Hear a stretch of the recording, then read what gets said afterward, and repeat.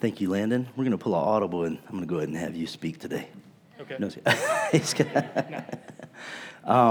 yeah, good morning, guys. My wife and I, Kristen, we were trying to determine if a lot of people were out of town because of the July 4th weekend, or they got word that I was speaking. Yeah, so now I'm wondering. We're going to have a talk with some folks when they get back. Yeah, Psalm 75. We're 10 verses. I did shorten this. No matter how long it goes today, I want you to know, I shortened it. So just so you know. If I had to put a title on Psalm 75, what we just heard Landon read to us, I'd have to say the great God, the great and gracious judge. He's a great and gracious judge. This is whereby people experience the judgment of God as one condemned, or the salvation of God as one forgiven. It's only one of those two places. So here's a question that I ask as I approach this text right out of the gate. How is it that a song so full of judgment includes thanksgiving and praise? Right?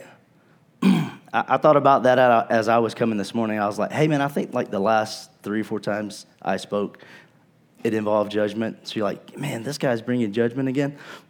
You can't escape it from this psalm. This psalm is full of judgment, and yet it's full of thanksgiving and praise. We just sang a song. It says, we give thanks for the Lord is good, right? That rubs us the right way. We're like, yes, man, God is good. We give you thanks. But these guys were like, we give you thanks, and God's like, I'm bringing judgment. And then they're like, well, we still give you praise. We rejoice forever. Judgments, it's not normally a conversation that we think brings us hope, right? How many of you guys like to hear about judgment? Raise a hand. Okay. That's honest. Yeah, no one likes to hear about it. It doesn't invite us to be thankful. In fact, many people that I've heard at some point in the past, especially people who may not even give allegiance to God, they use Matthew 7:1 a lot, and it says, do not judge so that you're not judged, or judge not, that you be not judged. And they use this as a means to appeal for not being judged and for not giving judgment, wherein no one has a right to speak into someone else's life or even claim that God can speak into it without becoming judgmental. You guys feel that? Yeah? Let me see some of this. Sorry. I got lights in my eyes, so you got to do it big or I can't tell. Okay, good. Or you can do the other one just as good. I just won't be as excited. Truth be told, the context of Matthew 7, it goes on to say that with the judgment you pronounce, you will be judged.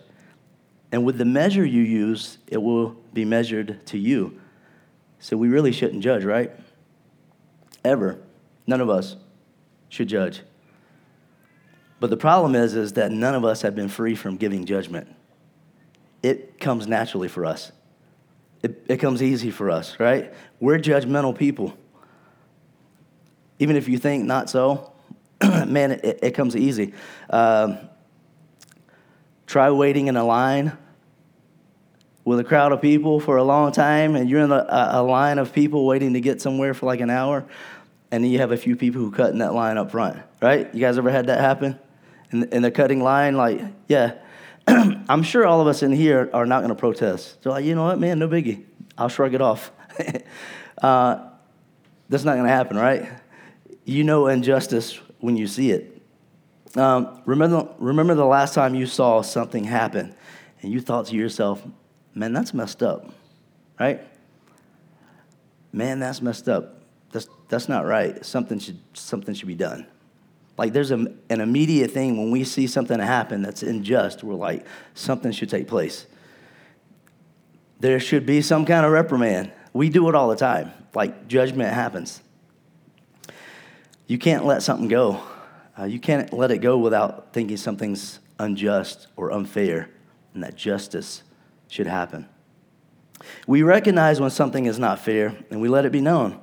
How many times have you guys said or have ever heard the word spoken, it's not fair?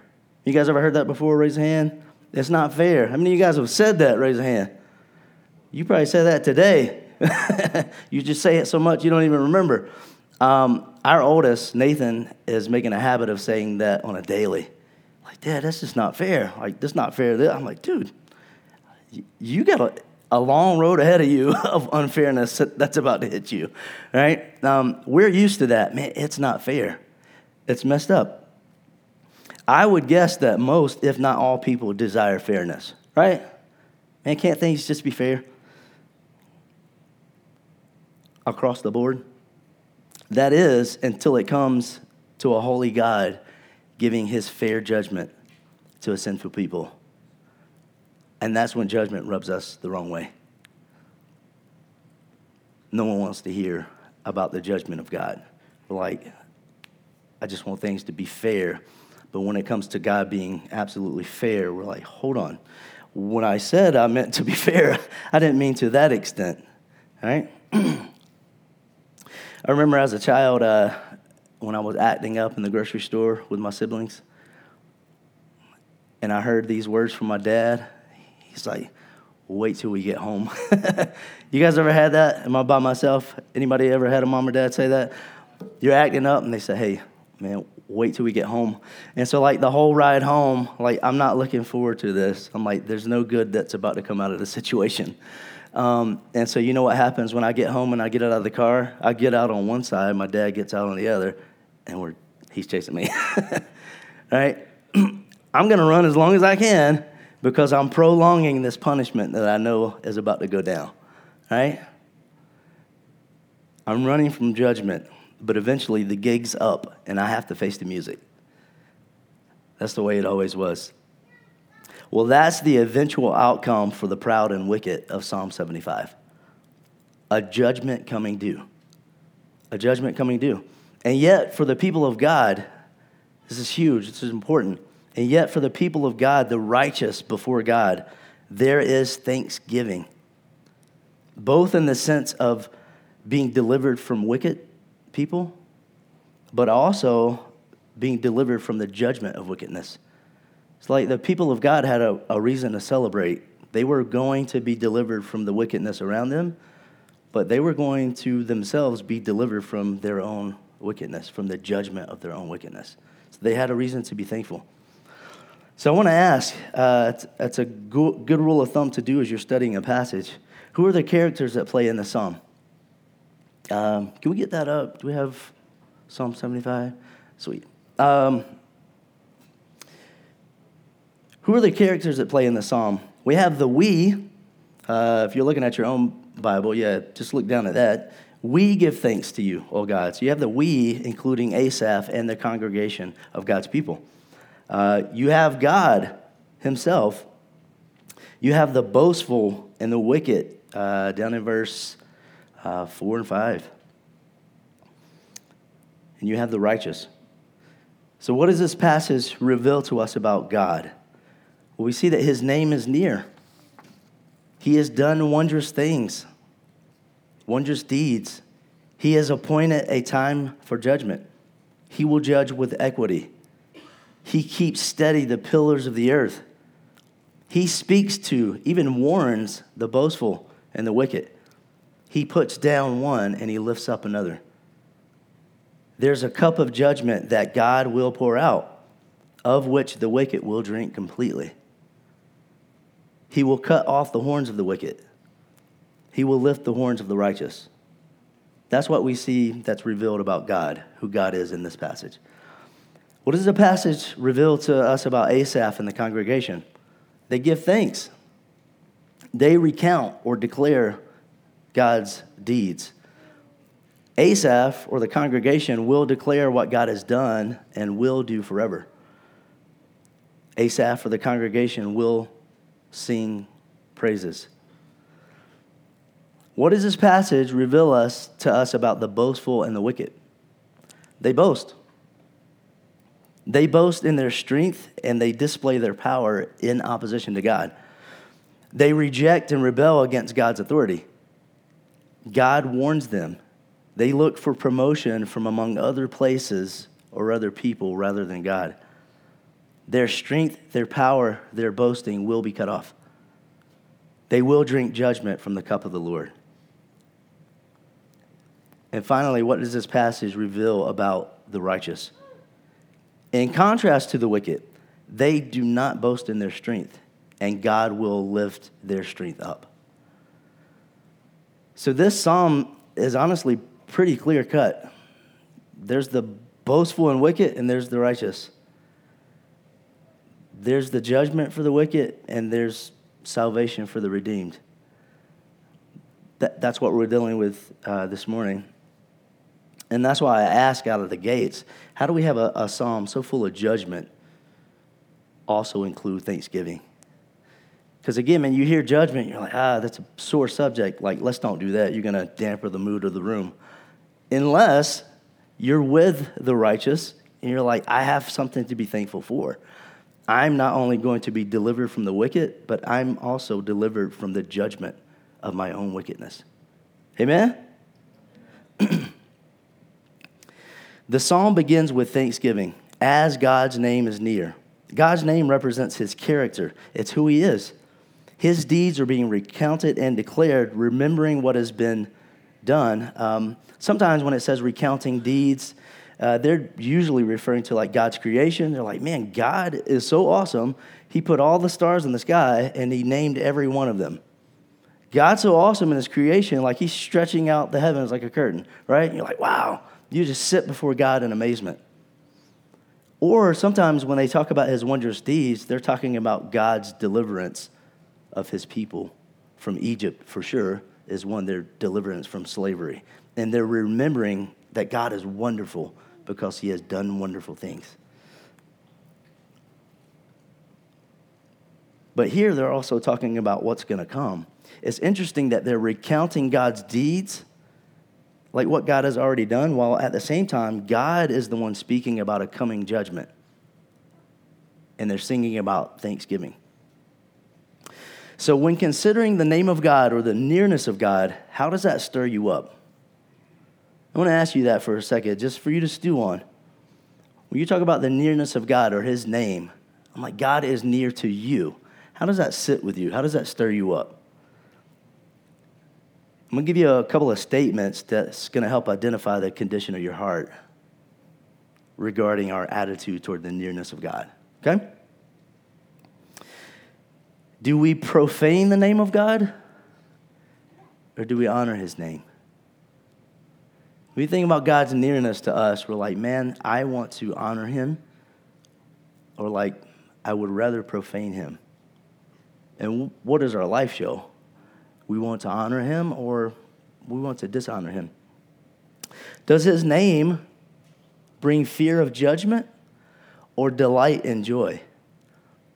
That's a huge one, right? People are like, man, don't talk about God's nearness. Like, that makes me fearful because there's a fear of judgment. So does God's name, his nearness, bring a fear of judgment, or is it delight and joy? You're like, yes, man, I love the nearness of God.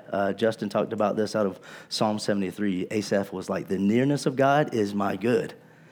Something I don't want to be away from. Does the name of God or his nearness cause one to flee or cause one to worship? So when you think about that, you're like, man, if God is coming near, then I'm going away. Or are you in the position, you're like, man, if God's coming near, I'm going to him. Flee or worship. Is God's name reviled to you, or is his name revered by you? In Psalm 74, the enemy of God was reviling his name. The poor and needy were praising his name. Psalm 74:10. I think we have some of these verses. Yeah, sweet. Thank you, brother. Asaph says this in Psalm 74. How long, O God, is the foe to scoff? 74:18 says, remember this, O Lord, how the enemy scoffs and a foolish people reviles your name. And then he adds in 22, arise, O God, defend your cause. Remember how the foolish scoff at you all the day. All day they scoff at you. And Asaph was the type of guy, like in a lot of his Psalms, he's like, when are you going to do something? Like, your name is being reviled, defiled by people, and like, I don't see you doing anything. God is not in the dark about any wickedness. But if you look at Psalm 75:2, it says he has an appointed time that he's going to judge with equity. How does the knowledge of God's judgment give us hope, let alone cause us to give thanks? Because there's coming a time when God's going to set everything right. And that's good news, because we live in a messed up world, right? God's going to set everything right. He will judge with complete fairness. Complete fairness. There's not going to be any picketing, like for God or against God. There's not going to be these two sides of people who are protesting for or against God. God will judge with complete fairness, and he will not be swayed by anyone. There will be no voice to speak against him, no voice that's going to outshout him. There's going to be no collaboration of man to overpower him. There's going to be no room for the pleading for God to be tolerant or to say that he's intolerant. Right? You guys hear that a lot today? God's going to judge with complete judgment. Everything will be treated with complete fairness by the unswayed will of God, the great judge. Even in the midst of the unfairness that takes place on earth, even with the boasting of the proud and the wicked, it is the Lord who holds the world up. Look at Psalm 75:3.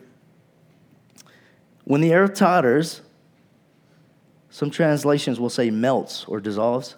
When the earth totters, when it shakes, and all its inhabitants, it is I. God said, it is I who hold steady its pillars. Quite simply, as a matter of fact, Psalm 46:6. Look at this. I love the simplicity of this verse. It's just like, here's how it is. The nations rage, the kingdoms totter, God utters his voice, and the earth melts. Right? The nations rage. I think about like the world in ruin or the world in chaos or situations in chaos. How many of you guys ever feel like your life is in chaos? Anybody in the room? You ever feel like chaos happens? And then it wraps up and like chaos keeps happening? You're like, man, it's surrounding me, right? And God is outside of that and not shaken by it. God speaks and the earth melts. God, the judge, is the only unshakable being. You think about that for a second? That puts some perspective on it. Like, God is the only unshakable being. While the rest of us are subject to shaking, and we're subject to the shaking of the earth. You guys ever went through an earthquake before? Who's been through an earthquake? Because I know we have a lot of California folks in here too. All right, which one of you guys, when you were going through an earthquake, you just decided, you know what? Not me. I'm not going to shake. I'm not going to do it. You can quake earth, but this guy's not. It's going to happen. All right? If the earth shakes, guess what? You're shaking. God is the only unshakable one. We would do well to remember that though this psalm speaks of a coming judgment of God, I wanted to point out that God's judgments are also temporal and present here and now. There is a coming judgment, but there's judgment that happens here and now. I've spoken of Romans 1 before, but I think it's appropriate when we think about the what's happening in the world. Romans 1:18 says that the wrath of God is being revealed from heaven against all ungodliness and unrighteousness of men who suppress the truth by their unrighteousness. And then it says, like, God gives them up to some things. There's some temporal judgment that happens as a result of people deciding they know God exists, but they say, you know what, I'm not going to honor him. I'm not going to give him thanks. That's Romans 1 for you. And it says, God gave them up in the lust of their hearts to impurity. God gave them up to that. God gave them up to dishonorable passions. God gave them up to a corrupt mind so they do what's not right. This is a temporal and present judgment. You guys remember King Nebuchadnezzar? King Nebi? I think we have this passage too, but here's another temporal judgment. Happens quite often. King Nebuchadnezzar, said to be one of the greatest and most powerful Babylonian kings. The king who thought by his own strength and by his own glory that he had received such a great kingdom, but he was brought low. This is what Daniel says in chapter 4. Is not this great Babylon? You can actually say it this way: is not Babylon great? That's what he's saying. This king, he's like, man, Babylon's awesome. And he says, which I have built by my mighty power as a royal residence and for the glory of my majesty. Look at what I did, and this is for me, right? And then there's a response from heaven. While these words were still in the king's mouth, there fell a voice from heaven, O King Nebuchadnezzar, to you it is spoken. The kingdom has departed from you, and you shall be driven from among men, and your dwelling shall be with the beasts of the field, and you shall be made to eat grass like an ox. And 7 periods of time shall pass over you until you know that the Most High rules the kingdom of men and gives it to whom he will. That's a temporal judgment for this guy. And it reminds me of the implication that we see in Psalm 75:6 for these guys who are looking to the east, looking to the west, looking from the wilderness for lifting up, for promotion. The proud and wicked are looking to be lifted up, not only apart from God, but in opposition to him, looking for promotion from other sources at the expense of ignoring God's provision. James 1:17 says that every good and perfect gift is from above, coming down from the Father of lights. Neither self-promotion nor the promotion of others should be what is sought after. At the right time, it's the Lord who lifts up. David puts it this way in Psalm 52. He says, see the man who would not make God his refuge, but trusted in the abundance of his riches and sought refuge in his own destruction. But I am like a green olive tree in the house of God. I trust in the steadfast love of God forever and ever. I will thank you forever because you have done it.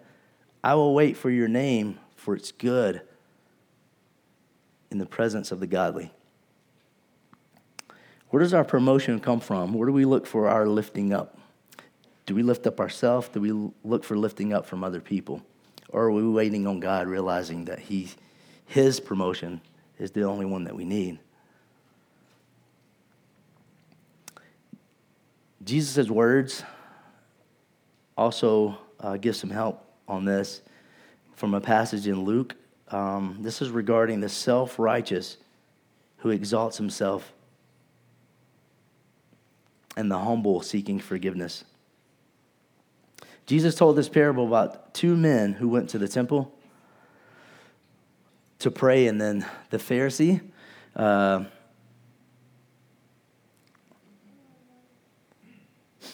he was standing by himself, and he prayed thus, God, I thank you that I'm not like other men, extortioners, unjust, adulterers, or even like this tax collector. Man, I'm not like other people, or like, and I do this too. By the way, where's that spot? I fast twice a week. I give tithes of all that I get.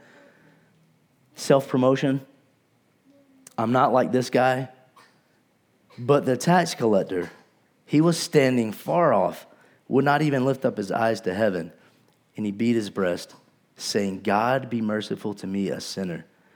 And Jesus said, I tell you, this man, this tax collector, this one without self-promotion, This one who was not lifting himself up above another. This one who wasn't giving his own credentials to righteousness. He's like, this man went down to his house justified rather than the other. For everyone who exalts himself will be humbled, but the one who humbles himself will be exalted. Everyone who exalts himself will be humbled, but the one who humbles himself will be exalted.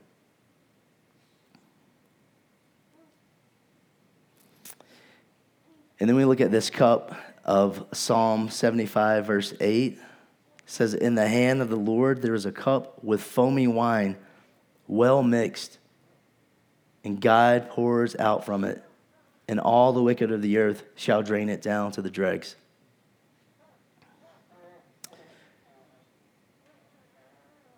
This shows to me like there's a finality. This cup that Asaph's talking about, this cup of judgment, it's exhaustive. It's the full and completely spent wrath of God. It's unrestrained. It's unrelenting. It's the full strength of God's judgment.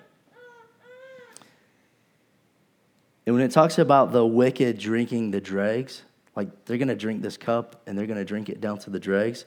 The dregs or lees of the wine are the settled leftover sediments in wine, which I don't know a lot about wine. I had to read this because I'm not a wine drinker. Dead yeast cells left over from the fermentation process. Leaving the lees in for an exterior period of time is said to enhance complexity and give extra aroma. And this is talking about the cup of God's judgment. The coming judgment that is due for the wicked is a wine that is stewing. It's a wine that's been sitting for so long that it's foaming over the top. And not only will the wicked have a taste, but it says they're going to drink it down to the dregs. This made me think about our gross refrigerator that we have at home. I'm sure you guys are like us. I mean, you guys have something in the back of your fridge right now that you forgot was back there. And now that I say this, you're going to go find it this afternoon. I already knew we had some stuff when I wrote this. And then I happened to find something this morning. I'm like, see, there it is. We got gross stuff in the back. It's been sitting there forever. One of these was a salad dressing. Yeah, it was nice. I took it out. It's been there for so long, like I went to turn it over, and it wouldn't even dump. Yeah, so it had like a nice layer on top, and the sediments were on the bottom. And I thought to myself, like, man, if a wicked had to drink from a cup like this, I think about how long it would take for them to get to the bottom of it. The full, exhaustive, unrestrained judgment of God that's coming. Whatever the liquid mixture is for us, we know it's pungent. And here's the truth. The arrogance and wrath of man, it's going to be spent, and God will remain unscathed by it. Right? Men can be wrathful, they can be proud. God's not going to be fazed. And then the other truth is the wrath of God will be spent, and no man will escape from it. Psalm 76:7 says, who can stand before you when once your anger is roused? Who can stand before God once his anger is roused? We see instances of God holding back his wrath and anger. I believe I have Psalm 78:38. When God was talking to his people, it says, yet he, being compassionate, atoned for their iniquity and did not destroy them. He restrained his anger often and did not stir up all his wrath. We sing about God's mercy enduring forever. God is a very merciful God. But there is a coming judgment. There's a cup to be poured out, and it will be drank to the bottom. Here's the thing. We don't have to do anything different right now or anything additional to partake of the cup of God's wrath. Our sins have separated us from God, and our sins have condemned us. Our guilt has already earned us the wrath of God's just anger and judgment. But thankfully, and this is why it's awesome for us to give thanks when we talk about judgment. Because if I just left it there, we would all leave and be like, man, dude, you're talking about judgment and it's heavy. It's weighty. But there's always a but God, right? But God. So thankfully, we see in Romans 3 that God had passed over former sins, and at the cross, he rightly poured out his anger and his wrath on Jesus.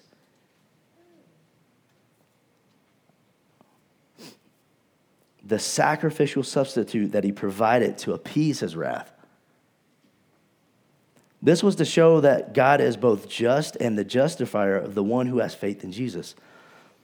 And this answers the question that so many people have asked so many times, and they'll still ask. They're like, man, doesn't God have the ability to just forgive people without having Jesus die on a cross?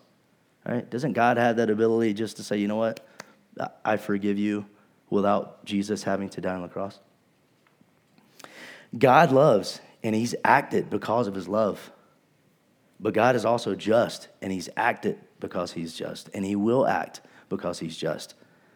God made a display of his justice at the cross, and will make a display of his justice when his cup of burning anger is poured out on those deserving his just judgment. Herein we see not only the great judge, but we see the gracious judge.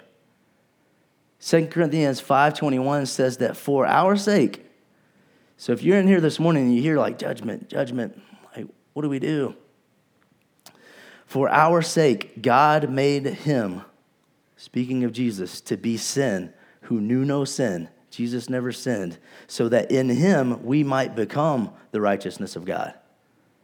1 Peter 3:18 says that for Christ also suffered once for sins, the righteous for the unrighteous, us, that he might bring us to God.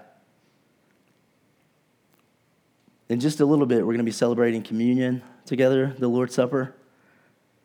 And in this meal, Jesus with his disciples, they were eating the bread, drinking the wine. And we get to look back and remember his broken body for us, the blood that was poured out for us. And even as Jesus and his disciples were eating this meal together just before his death, they were celebrating the Passover, remembering God's redemption of his people from the slavery to Egypt, but also remembering the blood of lambs that God requested be put across the doorpost in order that the plague of death might pass over them while striking the land of Egypt. In Jesus' meal with his disciples, Jesus speaks about a different cup, a new covenant, a cup by which the blood of Jesus is poured out and people are freed from the slavery of sin and they're free from the wrath of God's judgment, which passes over them and on to Jesus.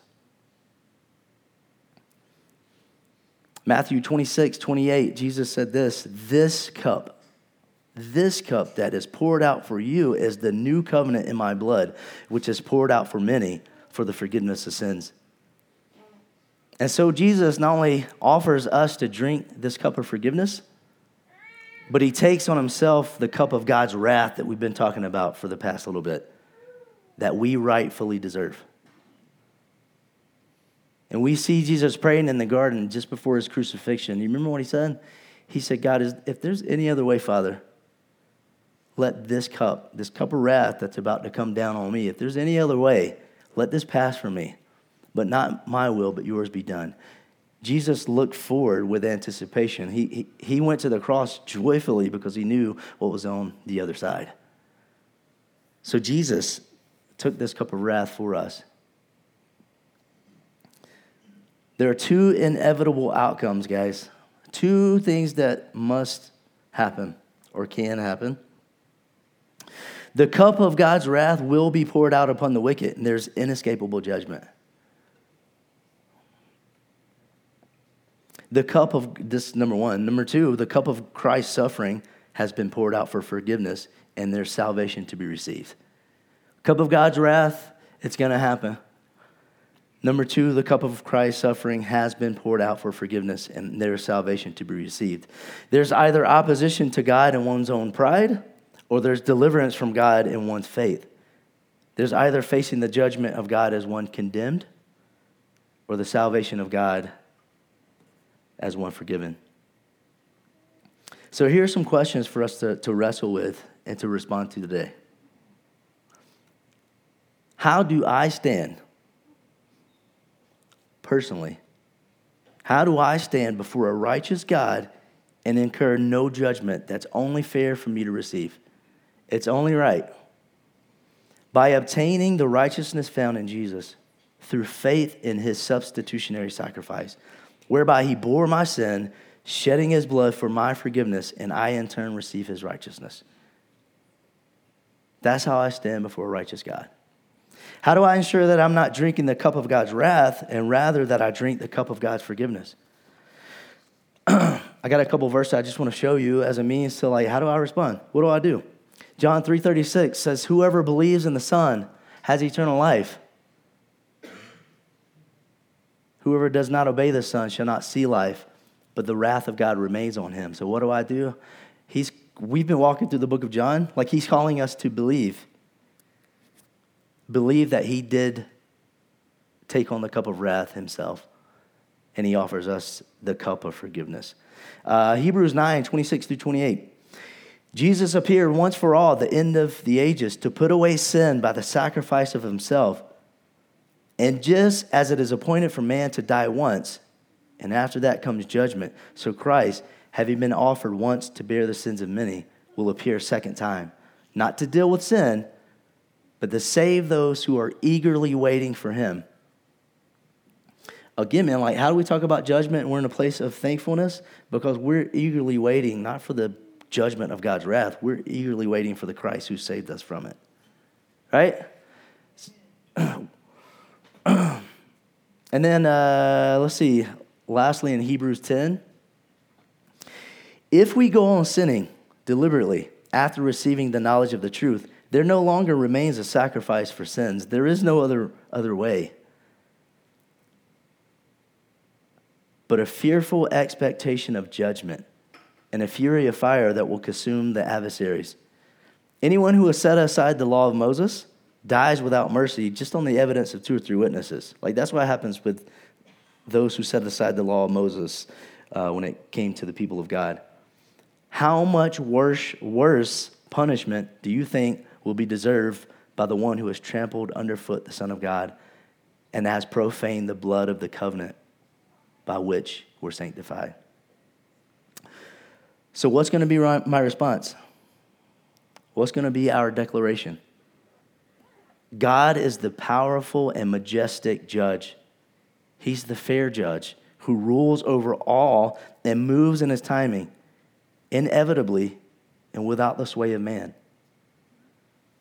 So is this producing in us thanksgiving? Are we remembering that one day God's going to set everything right and he's going to be completely fair? Are we rejoicing that through Jesus, he has delivered us from the bondage of sin? He has delivered us from the wrath of God. This is the last thing I want to say. I'm in a hush. There's one part. This was 75 and verse 5. God was talking to the boastful, the wicked. He said, don't lift up your horn on high or speak with haughty neck. Some commentators have said that this is like an animal who stiffens its neck, not wanting the yoke to be put on by their master. So instead of giving in and humbling themselves before their master to get the yoke on so they could be taken wherever, they would stiffen their neck and not let the owner do it.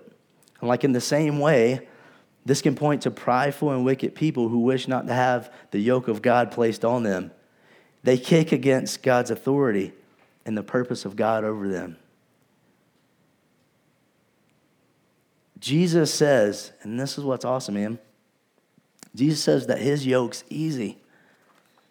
His burden's light, and what Jesus offers to us is rest, forgiveness, and salvation.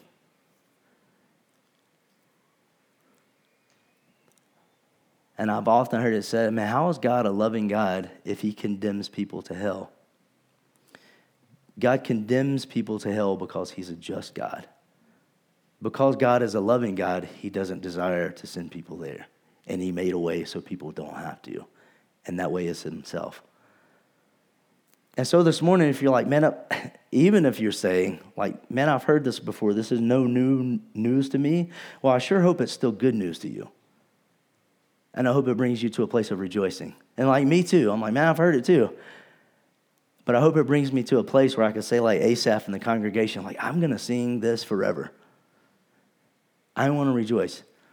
And I would also say like, man, the Lord has placed you around people. The field is white, ready for harvest all around this place who need to hear the same news. Who are going to be drinking one of two cups. The cup of God's wrath or the cup of Christ's forgiveness. And this morning, I would say as a time of response, like, be thankful as we rejoice together. There's a reason to sing if you're saved. If you know someone who is lost, like, there's a reason to pray and bring that name before the Lord and ask for their salvation. Right? And if you're here this morning and you don't know Christ and his wrath remains on you, this is not a fire and brimstone message, but you can't look at this and escape that there is a coming judgment. God desires for you to be saved. He's a loving judge. Okay? So there's, actually, I forgot to ask our guys to come up because that's how I'll roll. If I can get our team to come back up. And our guys who are praying for us this morning. There's going to be some folks on the side who you can come up and request prayer from. But there's going to be some room up front here, or you could just stay seated in your seat.